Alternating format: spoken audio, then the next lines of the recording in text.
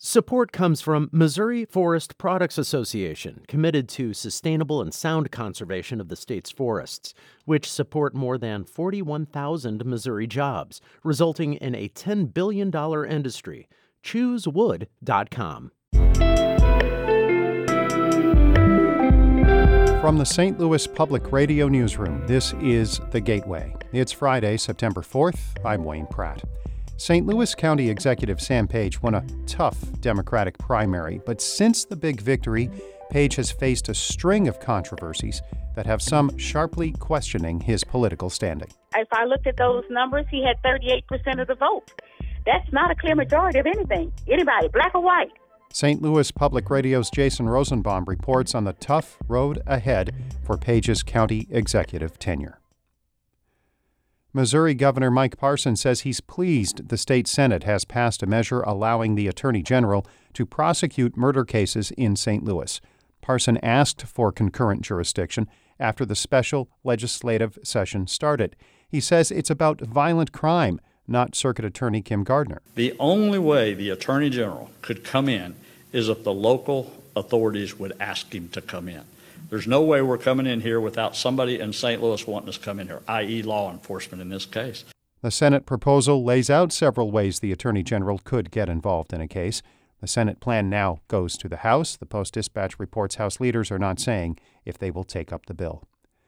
Missouri reports more than 7,000 college-age people in the state have tested positive for coronavirus since colleges and universities opened for the fall semester. That is fueling spikes in cases in college towns throughout the state. Governor Mike Parson says the one-day positive test rates in some college towns are as high as 45% for people in the 18 through 24 age group. That's more than 8 times the national rate for people of all ages. Parson says the numbers are worrisome, but adds none of the college-age students in the state have become seriously ill. Some St. Louis area schools that have welcomed students back in person this fall are trying to make use of schoolyards to keep everyone healthy. St. Louis Public Radio's Ryan Delaney reports on the efforts to build outdoor classrooms. Gateway Greening, a nonprofit that supports community and school gardens, is building benches and other equipment for schools. Some of the benches are going to Normandy's Jefferson Elementary School, where students up to 4th grade will return after Labor Day. Teacher Amelia Belziak says they'll be able to hold 4 classes at once in the expanded outdoor lab. Teachers can pretty much move their class outdoors for regular activities in addition to the unique ones, for example, the invasive species identification activities that we've created. Good air circulation has been shown to reduce the spread of the coronavirus. Doctors and public health experts are encouraging the use of outside space as much as possible when kids return to school. I'm Ryan Delaney, St. Louis Public Radio. A Missouri University of Science and Technology professor says remanufacturing could be the future of economic development in rural areas.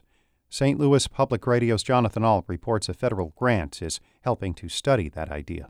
Remanufacturing is the process of taking used or outdated machines, fixing and updating them, and selling them. Frank Liu is a mechanical engineering professor at Missouri S&T. He says remanufacturing is a growth industry and could be a great opportunity for rural areas. And the rural area can provide the needed space and workforce. I have some students who are farm kids, and they are very hands-on. They can repair anything. Liu says college students starting remanufacturing businesses while still in school can be a big part of that growth. Liu and his team received a $100,000 grant from the National Science Foundation to study the idea. In Rolla, I'm Jonathan Ault, St. Louis Public Radio.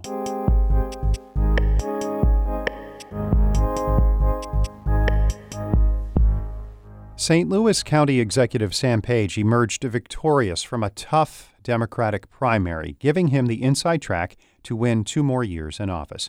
He has faced a multitude of controversies since that win, some of which showcase a weakness with black voters which could impede his political prospects.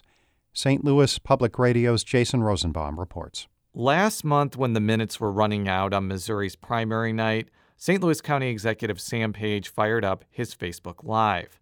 With his wife by his side, Page declared victory in a contentious Democratic primary where his leadership of the state's largest county was sharply questioned.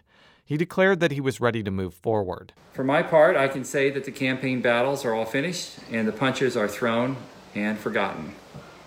All differences are put aside so that we can work together through a pandemic and an economic recovery, leaving no one behind. In some respects, Page's sentiments on election night turned out to be wishful thinking. There's been a flood of activity surrounding Page that's been both consequential and controversial. That includes a draft state audit that questioned whether he did enough to counteract Steve Stenger's corruption while he was a councilman. Page says county government will respond when the final audit is released. And we'll be reviewing those recommendations and responding to them like the typical process in an audit. I'm grateful for that review, and I'm grateful for those recommendations, and we will look at them and we will provide our response, and we will adjust the way we operate in county government wherever it's necessary. There was also the resignation of Raul Benasco, who oversaw the county jail. His departure came amid accusations from staff that he fostered a hostile work environment and counterclaims that he was facing fierce resistance to enact change. Councilwoman Kelly Dunaway, a supporter of Page, says the situation needs a close and thoughtful approach from St. Louis County's leadership. I do believe that we need to make some changes. We need to innovate. We need to update. And that people who are going to resist change, we have to figure out a way to support them through the change. Benasco is not the only notable departure from Page's administration. The county executive set off a firestorm when he dismissed Hazel Irby, a former county councilwoman who ran St. Louis County's diversity efforts.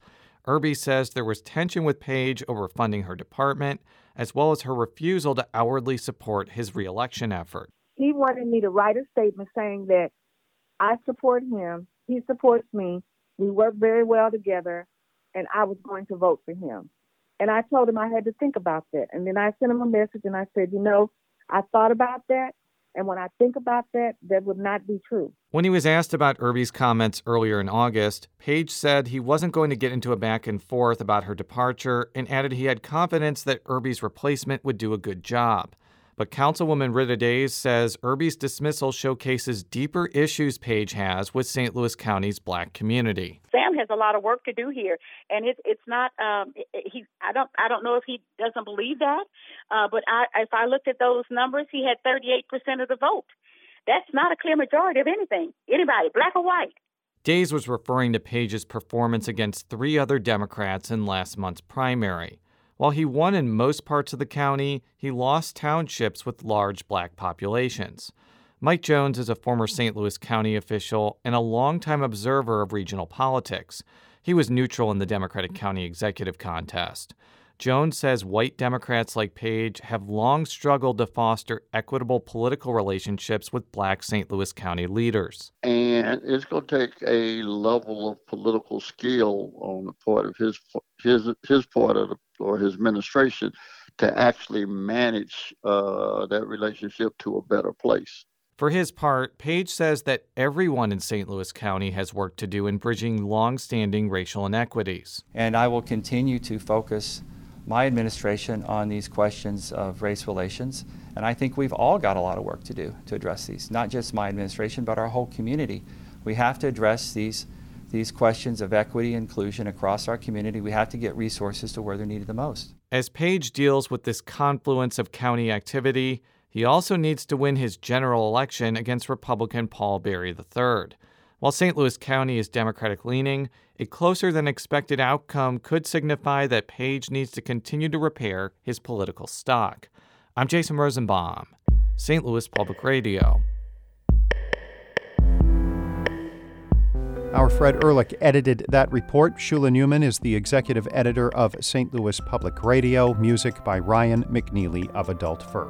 No podcast on Monday. Enjoy the long weekend. I'm Wayne Pratt from the St. Louis Public Radio Newsroom. This has been The Gateway.